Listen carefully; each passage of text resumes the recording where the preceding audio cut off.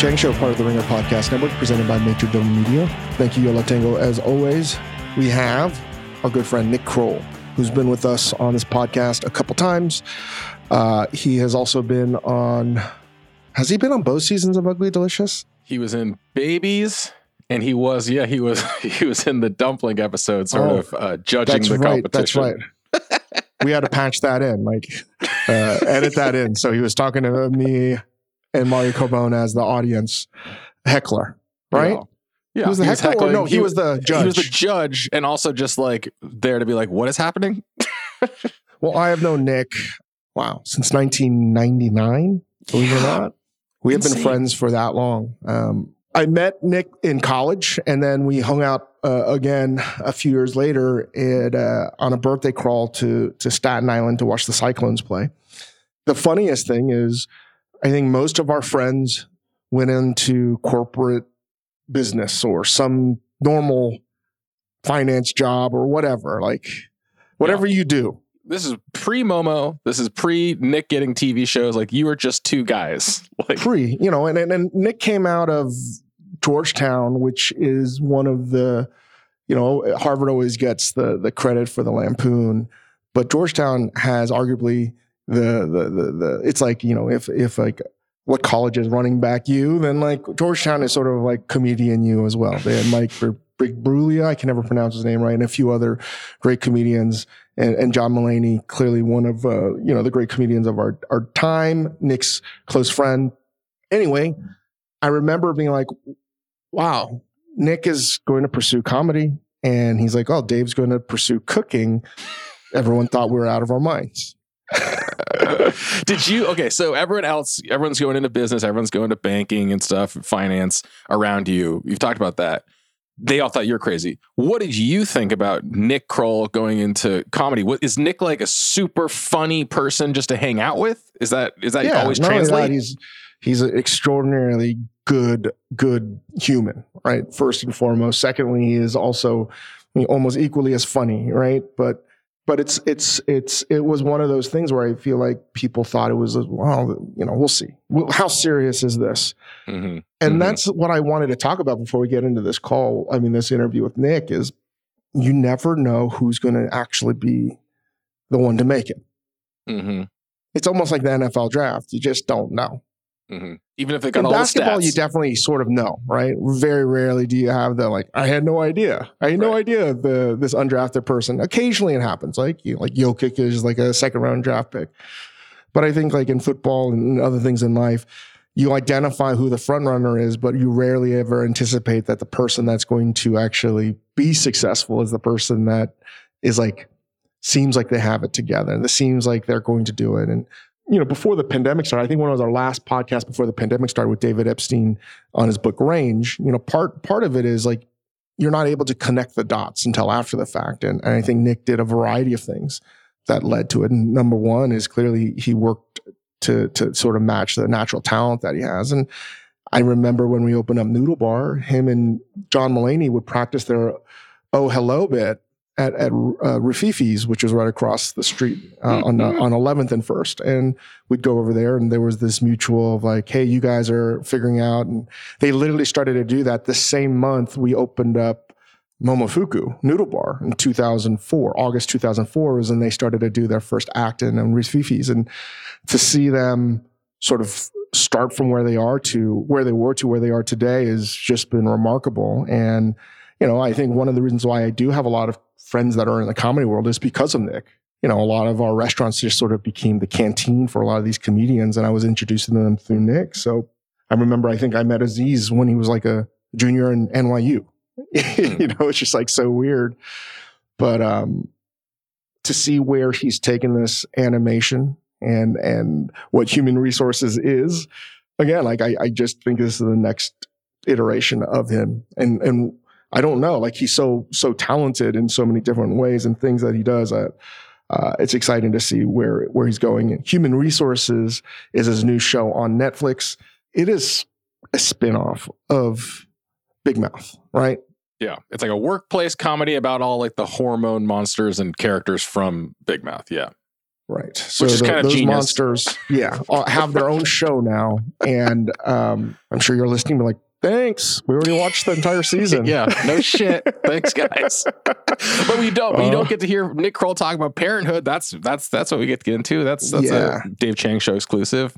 Even if you could have foreseen Nick's success, even if you could have foreseen that he would go into animation, like I don't think that you would have been able to see like the sort of amazing precision with which he like talks about like parenting and marriage and relationships. Like it's amazing on these cartoons.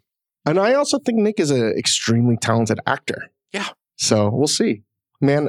A really super talented individual that I'm lucky to call a good friend of mine. So I will stop talking, as most of you probably would rather listen to Nick Kroll. So here you go. This episode is brought to you by Pure Leaf Iced Tea. Great iced tea takes you somewhere else, like new Pure Leaf Blackberry Iced Tea that we have here at the Spotify studios and drink quite a bit, where unexpectedly blackberry flavor transports you to a berry delicious place. So refreshing you may never want to leave. You will eventually have to, though. But take your time. Try new Pure Leaf Blackberry Iced Tea. Visit Amazon.com/PureLeaf and enter 20 Pure Leaf. That's 20 Pure Leaf for 20% off your purchase of new Pure Leaf Blackberry Iced Tea.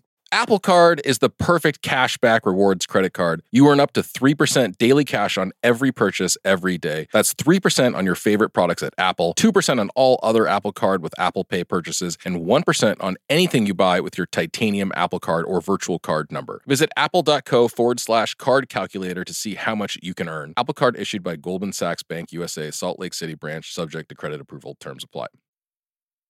Are you doing a bunch of interviews right now? I'm doing, frankly, I'm doing this is where I'm like, I'm actually just doing a few interviews. You guys are one of few. You guys are one of few right now. I've done a little more selected because we're 2 days away from starting to shoot History of the World Part 2 for Hulu. So welcome to the Hulu family. Thank you so much. Thank you. I'm like, I don't know if this feels this way for you, but everything always seems to like coincide and coalesce in one thing where it's like, oh, you got to go promote this thing that's about to come out, and you're also starting this other thing that is like that you're about to embark on and I feel slightly pulled. And on top of it all, your son is now walking. Good luck. Yeah. I told him to walk down to meet me. He won't. He's terrible. He's terrible with. He's better with Waze, but Waze doesn't really help you for walking. You know what I mean? So yeah, totally. Yeah, it's all happening. It's all happening. I mean, is it ever not all happening, Nick? Is it ever not all? Honestly, when your son's like 1 now, was there a period where it wasn't all happening?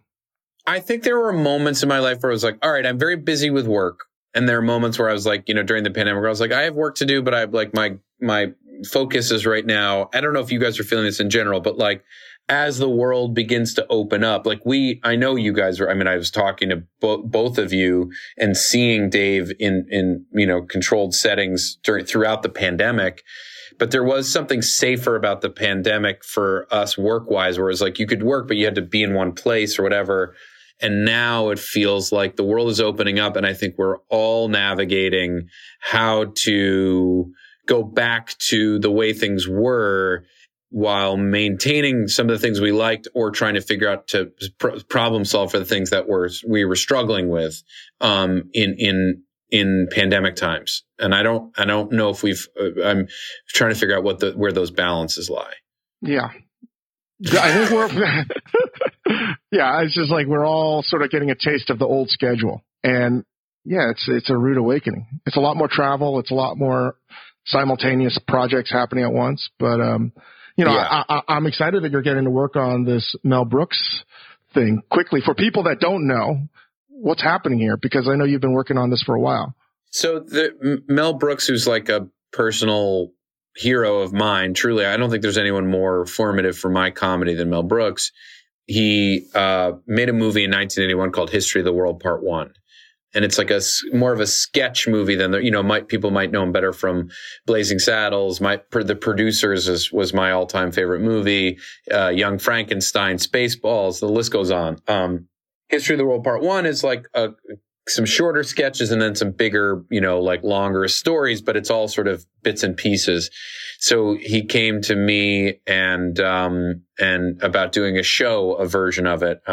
It's the first sequel that happens 40 years after the first one, movie. So we're doing it as 8 episodes for Hulu. I'm doing it with my friends Ike Barinholtz and Dave Stassen and Wanda Sykes. And then we're putting together an insane cast that we start shooting in a couple days. So I don't know when that'll come out, but we start on that. And it's the first thing I've done live action in quite some time, because I've spent the last number of years really focused on Big Mouth, and then now this spin-off Human Resources, which is, animated shows for Netflix. So much. I mean, from one workaholic to another, it's like the comedy tour.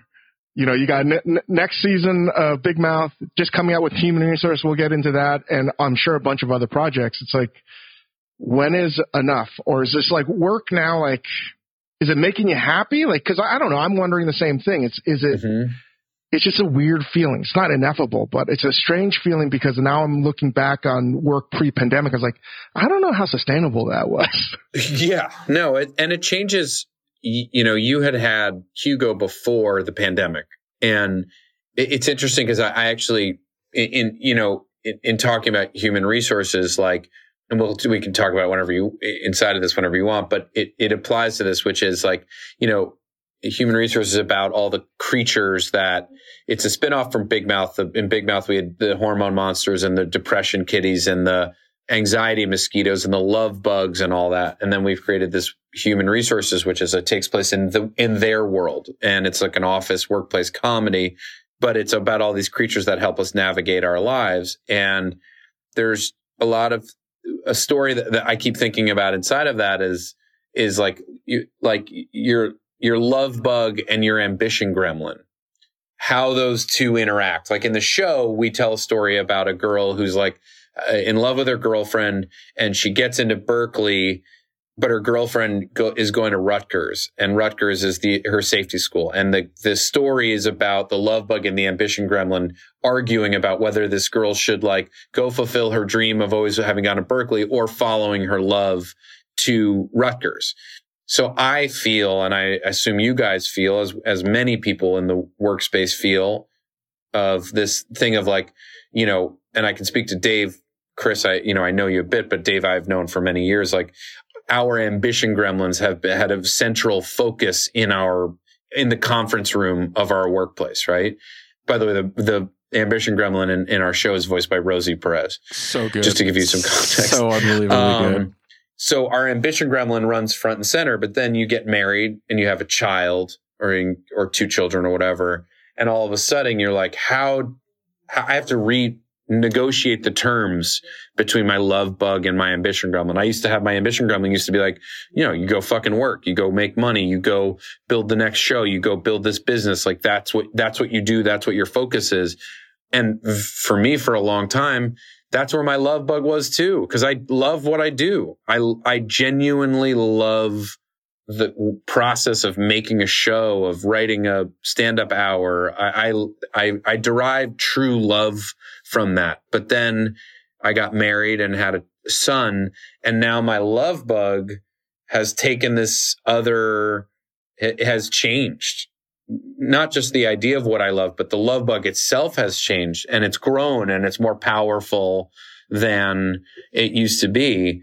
And so it's that negotiation, that conversation between the love bug and the ambition gremlin. And what's weird is this is how nefarious or insidious our creatures can be, is that my ambition gremlin can then convince my love bug that what I need to be doing is working so that I can provide for my family. Mm-hmm. And that's when they get insidious and nefarious, is it's like, no, you got to go to work because you got to make money because you got to pay for some fucking diapers, It's real. It's not like, and so I don't know.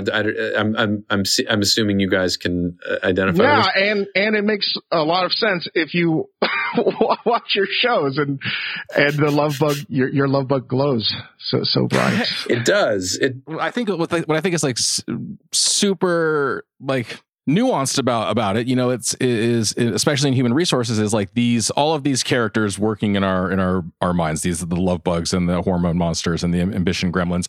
Like, it'd be one thing if they were all just sort of self-serving and fighting one another for themselves. But you've got this situation where the ambition gremlin is like, the best thing for Nick is this.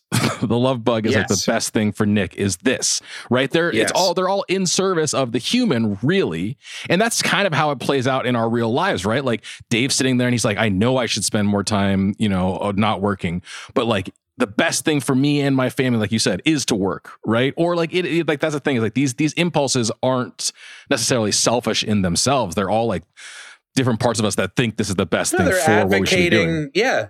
They're advocating for their interests, like, and we all in running businesses. It's like, I'll try to make a terrible analogy to a kitchen, which I know nothing about, or a restaurant, but it's like, your front of house is like, we need people seated as soon as they walk in because it's fucking awkward when they're sitting there. But your kitchen, your sous chef is like, I can't plate. There's no way we can plate. I know you can seat them, but we can't plate the food fast enough. They're all advocating for what their position is. Ultimately, it's trying to make those decisions. And on a set, it's like, you've got a costume designer, you've got your production designer, you've got your writers, you've got your director, you've got whatever, and you've got your actors. And you're like, I want to do my best to help you do your best. But that sometimes means I'm going to tell you no, or I'm going to tell you to fuck off, or there are times where I'm like, nobody's more important than my production designer in this moment, because she's the one who's telling me we can't turn over that room fast enough to shoot that next bit. And if I don't have the time to turn over that room, like, it's going to look like shit. And it's like, all right, then I have to tell my actors, sorry, we're pushing this to a night shoot tomorrow. I know you want to go home to your kid, but like, this won't happen unless we do that. And the same goes for our creatures. It's like, your anxiety, your shame wizard is going to tell you like you're like, how shameful that you're not home to be with your son for bedtime. Like that, you should be embarrassed. You should be ashamed of yourself. And at times you're like, you're right. I am going to cut this meeting short so I can be home for bedtime because I have been properly shamed by my shame wizard to do that. But if you're constantly being ruled by your shame wizard, and you are then like, you know what, I'm not going to work for the next 3 weeks, I'm going to be home, like, that might not be the answer for you or your family, because you're going to be depressed, or your ambition gremlin is going to come out sideways, and you're going to be annoyingly trying to tell your son how to build a fucking Millennium Falcon Leggett set, and he doesn't want to do it yet. But your ambition is like, needs to do something. So it's like, my philosophy is like, they all deserve a seat at the table. They all are there to advocate for what they do. And they all, if any of them are running too wild, that's when you get out of whack. You know what I mean? And like, you have to figure out how to manage them and work with all of them, because they're all a part of us for a reason. Well, they don't have the amazing actors voicing it. I want Helen Mirren to be my shame wizard voice. Right? Who do you think is voicing Dave Chang's shame wizard? That's a good question. Yeah. I don't know. Oh, who is voicing your shame wizard? Good question. I don't know. I don't know. But that's one thing too, is you got the all-star crew to voice all of these. Yeah. It's fucking crazy. It's crazy. It's a crazy, we've got Randall Park as a Logic Rock, who is in his own, the Logic Rock's personal life, anything but logical. We've got Kiki Palmer is a love bug. 80 Bryan is a love bug. We've got Maya Rudolph and I are the hormone monsters again. But then we've got like Helen Mirren is a shame wizard. We've got Hugh Jackman is an addiction angel. Lupita Nyong'o is a shame wizard. We've got, it goes on, and Bobby Cannavale is an amazing hormone monster in this. Rosie Perez is an ambition gremlin. One of our writers, Brandon Kyle Goodman, is another love bug. Pam Adlon is a love bug. It's a crazy stacked crew. Ali Wong is on it as a mother, and we have great people in the real world as well, playing real life people. Tandaway Newton is another hormone monster. It's like a bunch of people who have no business being on an animated show. Let on an animated show where like dicks are getting chopped off and people are jerking off and weird. I feel like when we talked to you earlier in the pandemic, like, you were recording from home in like a makeshift situation. I feel like I have an image of you like under a blanket, just recording at your own house or something, or just having like a little recording I saw thing. a studio. It was a real makeshift studio. It was a piece of, I hated it. Well, so it's like, was that what is part of it, that like pandemic made it easier to record with all of these people in sort of more makeshifty ways? Or was it more like everyone had to come in and do it in the same way you would have done earlier seasons of Big Mouth and stuff? Like, was it different? Yeah, I mean, it's this season. I mean, it's the weird thing with animation is it's so the process is so long for us. It's like a year and a half from when we decide what like we're going to start a season to when it comes out. So this show, Human Resources Season 1, was entirely done in the pandemic. Season 5 of Big Mouth, which came out in the fall, half of it had been written and voiced right when the pandemic happened. But Human Resources, we started, I don't know, July a year ago or something like that. So it was completely voiced and written in the pandemic. The writers were never in one room together. It was challenging, but we had the advantage of already having built the culture and the world of Big Mouth, including what it was like to write and voice over Zoom. I don't like voicing in my house. I like to leave my house. I like to go to a studio where I am away from not away from my family, but just that I'm like, I am in this place to do this thing. Right. And that's been the challenging thing with the pandemic in general, is that we all were forced to go work from our homes in this weird way where you're like, how do I get away? And do I want to be away? I'm being distracted by this. I can hear the voices of my child in the other room, but also I genuinely just like, I want to go in the other room and fuck around with my kid. Like 100%. I'm stuck here talking bullshit, and I want to go in the other room and watch him take his first steps. Whereas like we used to just go to work all day and you'd be like, well, I guess he took his first steps. There wasn't even the concept that you could be home all day.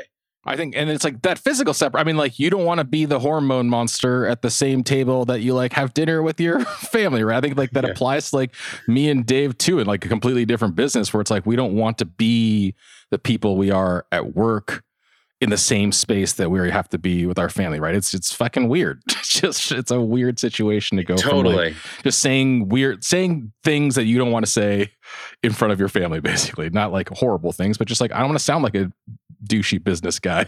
Well, for sure. I mean, there's the business stuff, and then there's the stuff of like, the hormone monster being like, tear his fucking cock off and stick it up your own ass, or whatever he's saying. You're like, and then you turn over like, yay, Leah, you're like, walking. Yeah, it's just like, there's just, there's that element. Although, it's like, the truth is, I'm like, the kid's going to hear this stuff soon enough anyway. So what are you going to do? Did Lily see the first episode? I don't know.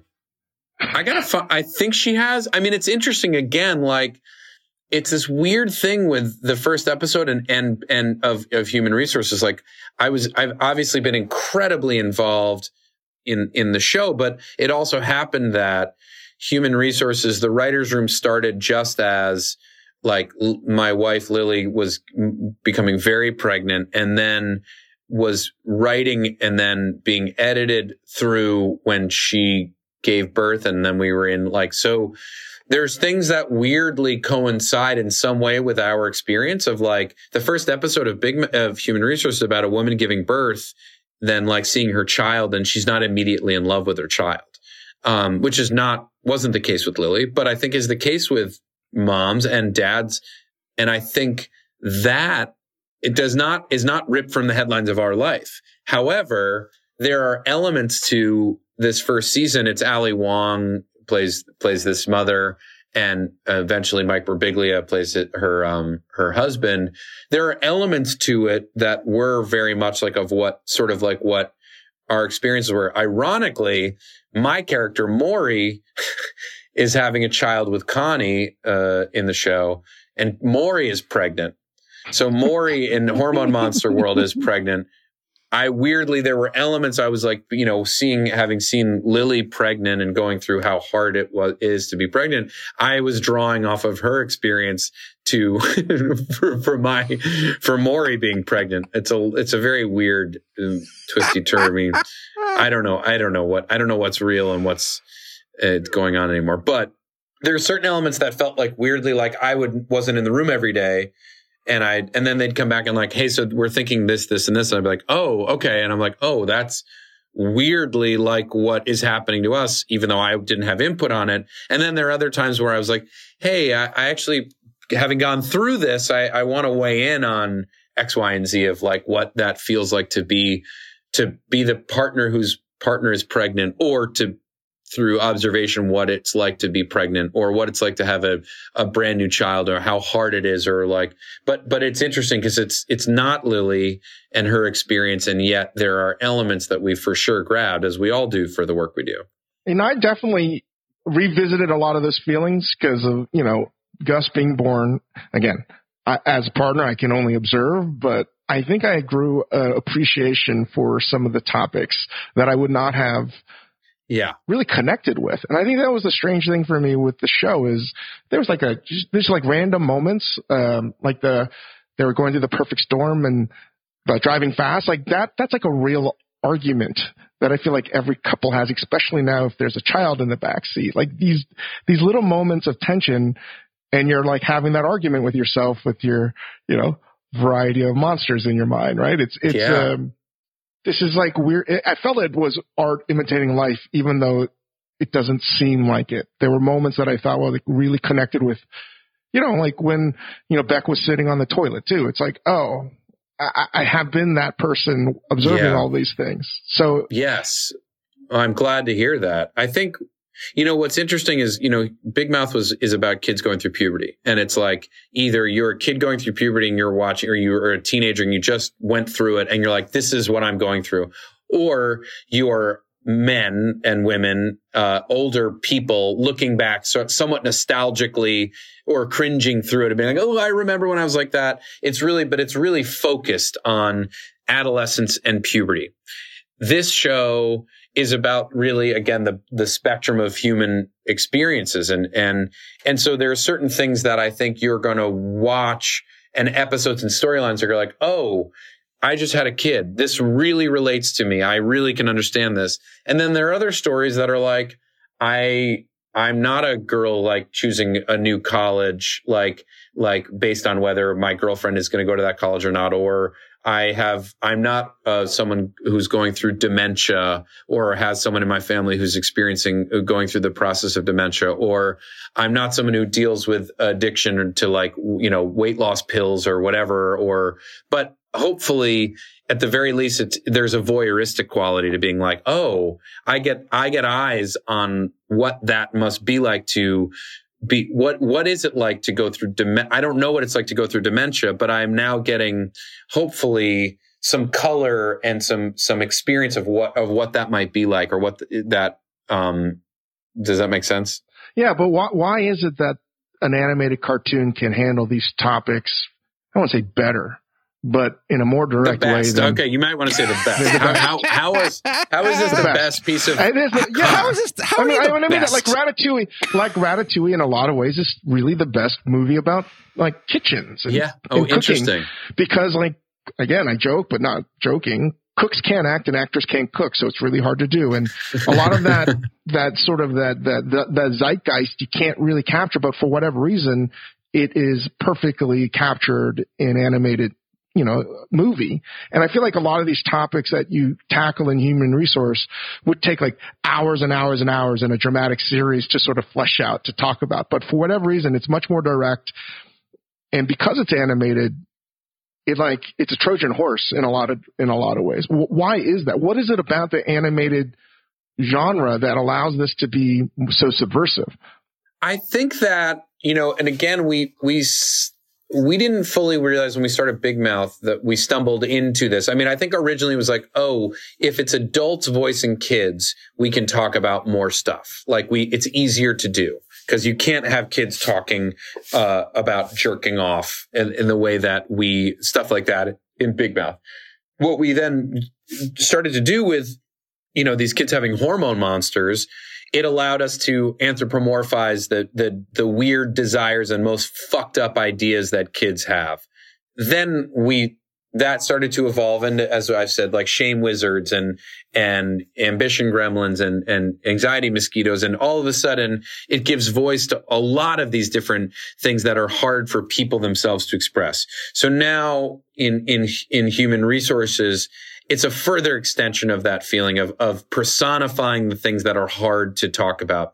But I also think animation, and as you say with Ratatouille, and I would say with a lot of my favorite pieces of culture that have been made over the last 10, 15 years, but really forever. But like truly, there's something about the animation process that allows you to take a small step back where you don't have to feel the discomfort of watching live action human beings have these conversations, and allows you to take a step back to enjoy the things that are being talked about. And then also it really allows you to really lean into all of these incredible flights of fancy, these things that you couldn't do. Like you're talking about this like perfect storm of like, the feeling of like in the show, we talk about Allie's character starts to deal with postpartum depression. And in this space, you all of a sudden get to, when it's a real person, when you're watching a real actor be like, I'm depressed, you can experience that. And if it's done well, it's great. But it's harder to have like this whirlwind of being out to sea, of being like in the middle of an ocean where there's like a sinkhole of that it's really hard to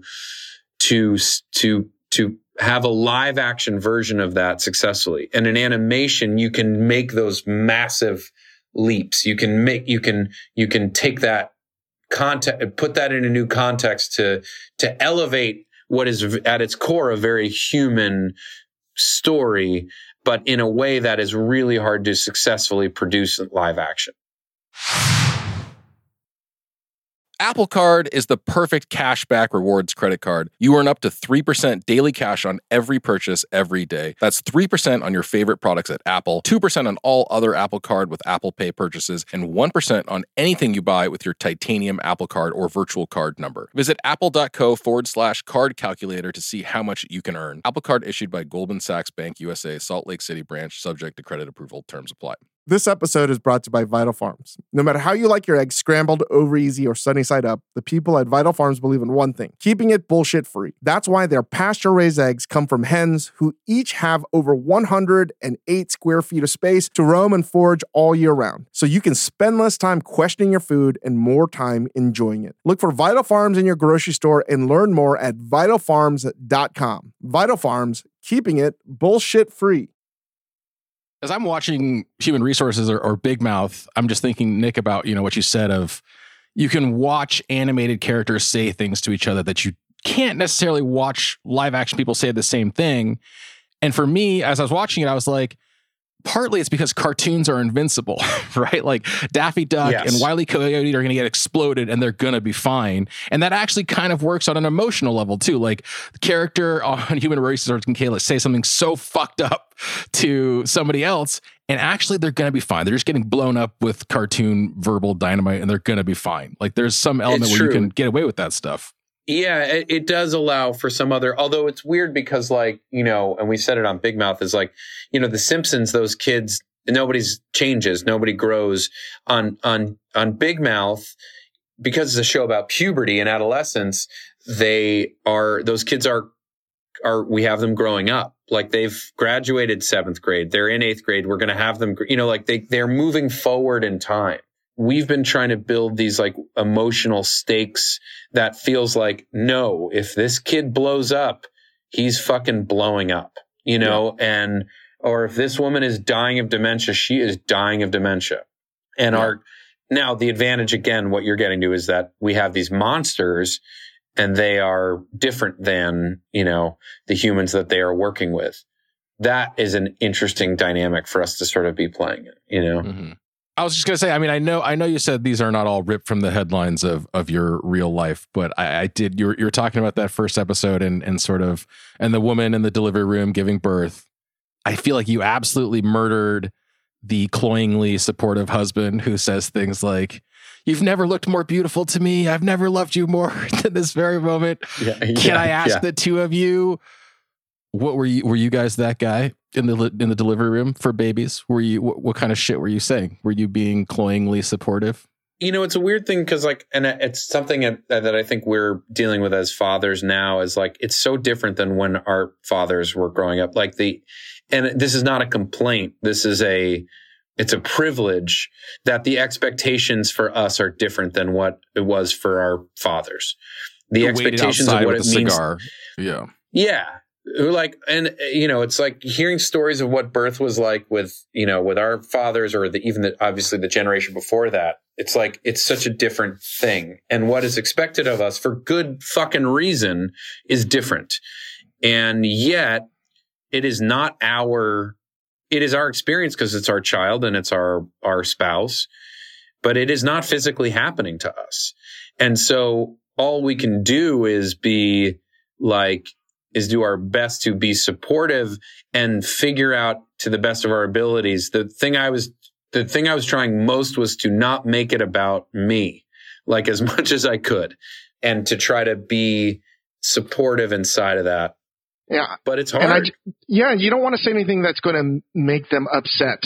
That's basically it. You're like editing everything. I was editing everything I'm saying. That was the slowest I've ever But that's the thing. Like, I don't even mean like you murdered it in like you made it look bad, but it's like you killed that in that it's like, it's exactly what you're saying. There's like doesn't matter what we say. We're totally useless and helpless. And we want to help so bad by saying something that's going to magically be like, oh my God, you said the 10-word phrase that makes my like entire lower body no longer hurt, but like it doesn't exist. Yes. So anything you say just sounds so amazingly empty. But like, I think it's amazing. I was in charge of snacks. I was in charge of like, and that's where and again, it's like, where can we focus and I mean, Dave has like made a literal life of this of like, what I can do is provide food. And so I will put all of my energy and emotions into this thing. It's a, you know, we all have our different like, love languages.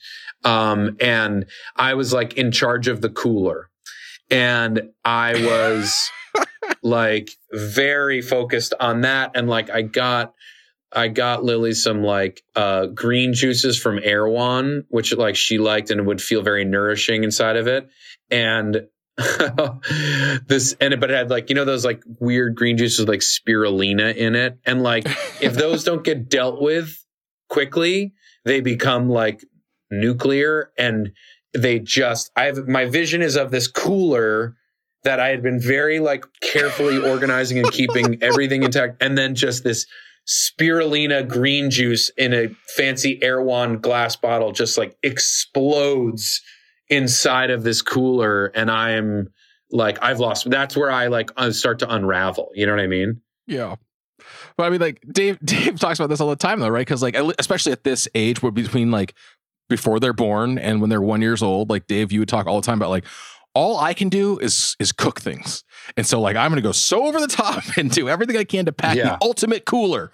And then you're there and you're like, I've got the ultimate cooler. Do you need anything from the ultimate cooler here? They're just like, I don't need your fucking cooler. Like there's nothing I need from there. Or your kid is like, I don't care that you made me a 7-level bento box. Like it doesn't matter. But like we try to control the only little thing we can possibly control, which is like your ultimate spirulina box.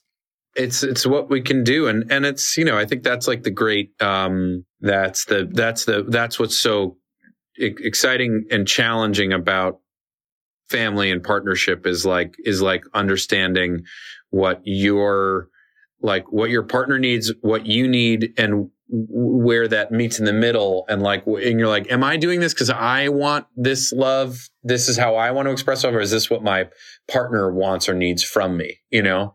Chris, do you have any tips for Nick? Did you like we did? I was like, what's the point of baby proofing? I don't baby proof anything. This kid can't go anywhere. And then all of a sudden they like take that first step and you're like, oh my God, my house is a death trap. Or were you more prepped than that? We were, I think probably like, we were very lucky to have like, Dave and Grace and a few other people come by, like, and anyone with a kid comes by your house and they're like, that's a corner. That's a death, like they're already looking around the house. Just like so you're going to much judgment. Yeah. Well, and we got in there, we did it just in time. We got it all set up before. And when I say he's walking, I mean, he's like taking like 3 steps. He's not like running around the house yet. So we did our best, and I'm sure he will find, and the human brain, let's go back to like anxiety mosquito. Let's call it Tito. Tito is able to envision and tell you the absolute worst things that could happen to your child. It's one of those places where you're like, well, what is the point? Why do we have anxiety? Why do we have shame? And it's like, sometimes you have anxiety to help point you to right. the things that could go wrong that make you go and baby proof your house. Like there is utility to anxiety. There is utility to shame. You just have to figure out how to manage them. But it is, yes, the gates are up. I like to call it like the TV room is now baby jail. Yeah.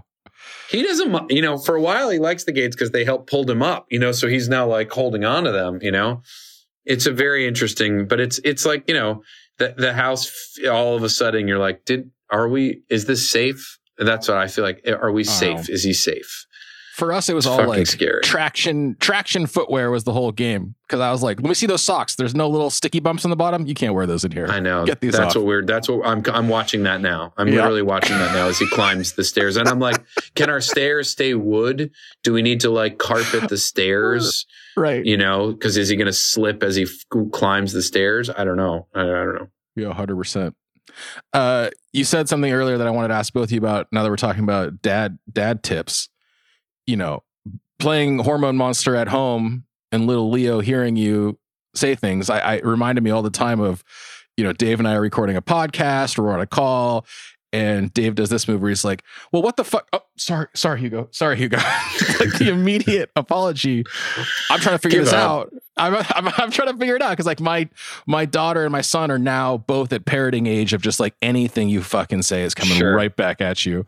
Yeah. What are your 2 philosophies on language around the little ones? What's going to happen here? Well, I mean, I've seen all spectrums on this, like Bill Simmons, Ben Simmons watch anything from even when he was a toddler. Bill's kid was like, hey, my kid loves Big Mouth. I'm like, and he was like 9, you know. I mean, like, don't tell me that. He's like, you're friends with Nick Kroll?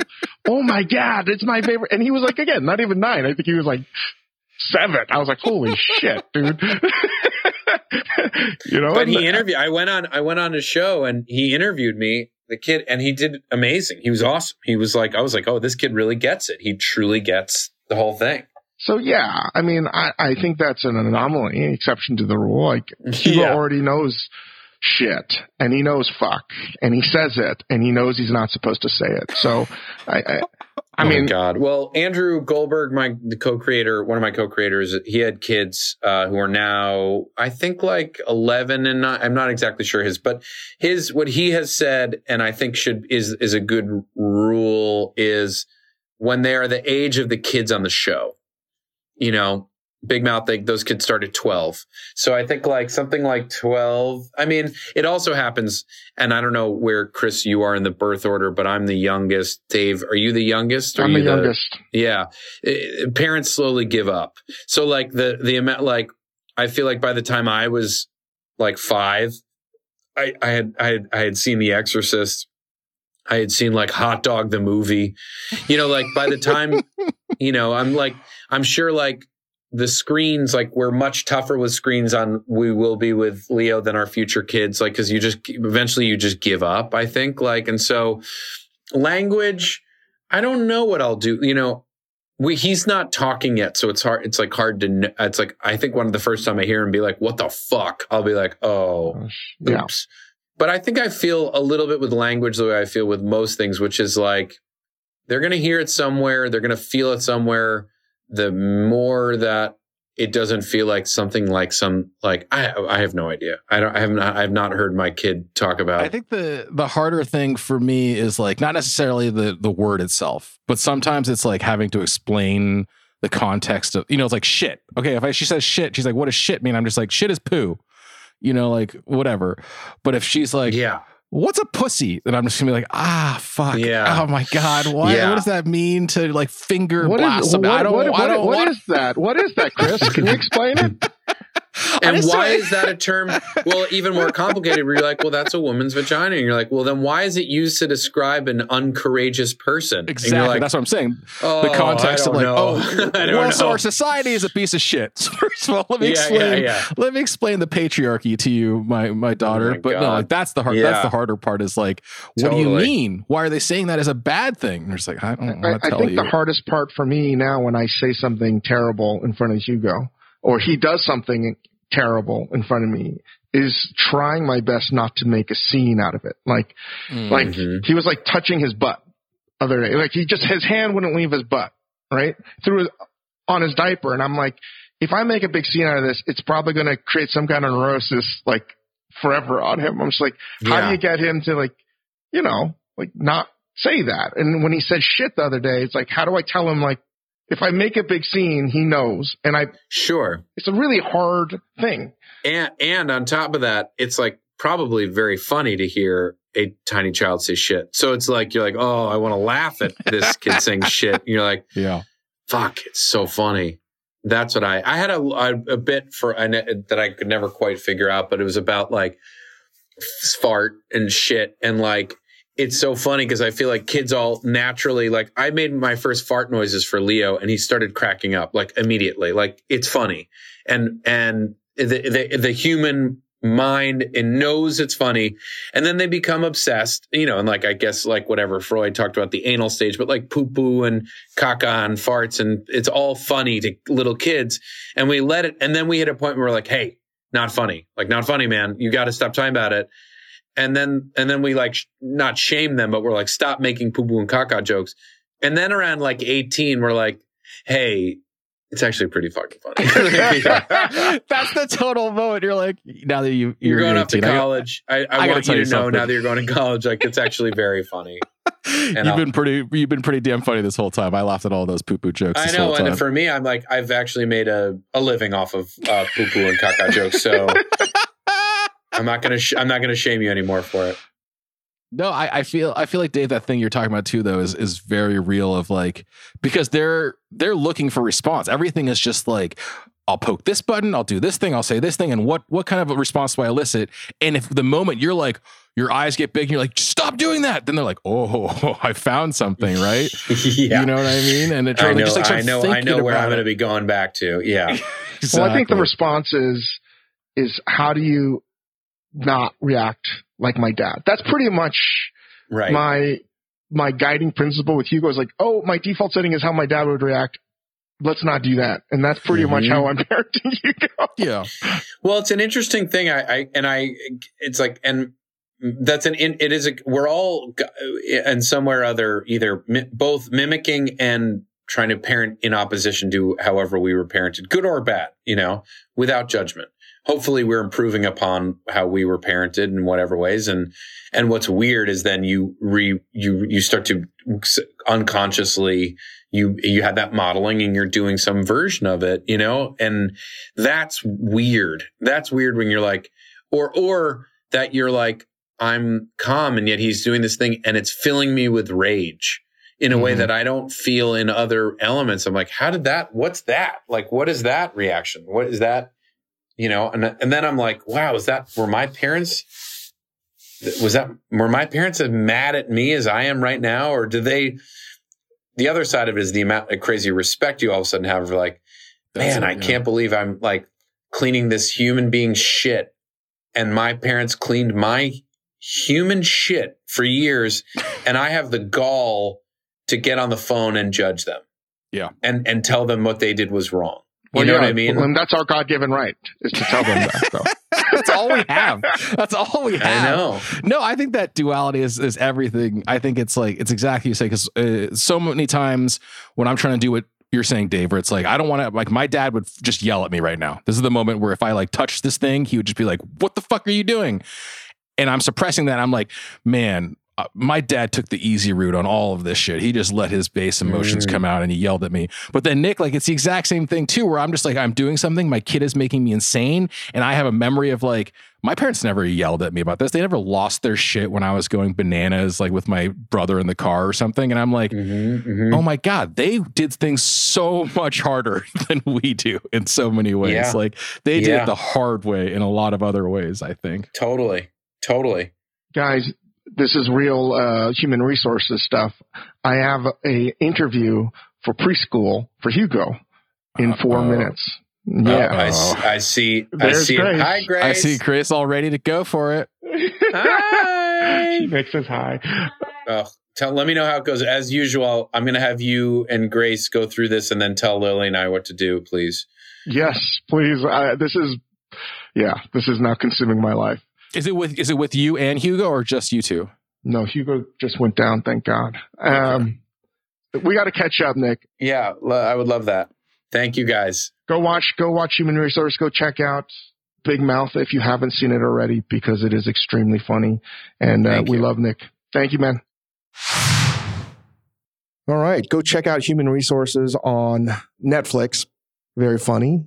Also very serious. Yeah, it makes you feel things in rapid fire. You laugh and then you're like, oh my God, I'm questioning my whole life. It's a roller coaster. And it's one of those things where I feel like I wouldn't be able to relate to unless you actually go through that stage in your life. Interesting. You know what I mean? Like, if I was like in college, ripping a giant bong hit, watching this with my friends on a couch on like a Tuesday night, I'd be like, that first episode, I'd be like, none of this relates to me.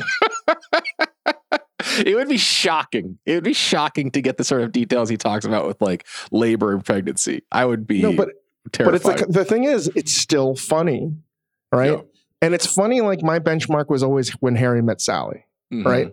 I remember watching that in like the late 80s, not understanding anything but laughing. And then every sort of era that you see Harry and Sally, from their college trip across the country to, their first job, their first breakup, every moment I could rewatch that movie and be like, I see this in a different way. That's such and an I feel like interesting Human point. Resource is the same thing, right? It's like the first episode, or even the episode about death. It's like almost everyone could relate to that. It's still funny. Yeah. But it's also something that I feel like if you're going through that, you're going to see it in a different way too. So yeah.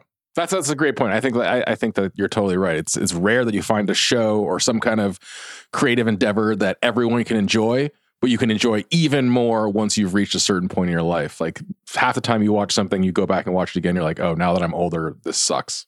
But like, this is something you can rewatch and learn more about. And he's on our network now, working on History of the World with 2. Mel Brooks. Yeah. I feel like maybe the audience that we have maybe doesn't know who Mel Brooks actually is. Am I wrong? I hope that's not true. That's really painful if that's true. Listen, if youngsters today are like Michael Jordan, he actually played basketball. You know what I mean? I guess so. I mean, that's true. Because like, I guess people, that's weird. Do you actually think that people didn't really know Michael Jordan pre Last Dance coming back out? I think that re-engaged people. Everyone knows his brand. But not him as not what his accomplishments were on the court. Interesting. I mean, Blazing Saddles is still funny today. Yeah. But I think, I can't believe they're going to make part 2. That's amazing. It's hilarious to me. I'm just letting the original cast of Monty Python know is that I will do Monty Python Holy Grail part 2 for you guys. The offer's out there. He's available. Offers out there. Waiting by his phone. I've never written a script before, but I feel like this could be a Orson Welles type of bit. My first shot, my first movie. I think I could crush this for you guys. All right, it's out there. Anybody looking? Just retcon it to Anglo-Saxon individuals to all Asian American, an Asian American Monty Python. Oh, that's actually now we're talking about. Now we got a pitch. Now, it's not even Ask Dave After Dark with marijuana. This is just straight, almost morning. This is sober morning, Dave, and he's still throwing high heat out here. Just pitches left and right. John Cleese, Asian American Monty Python. Let's do it.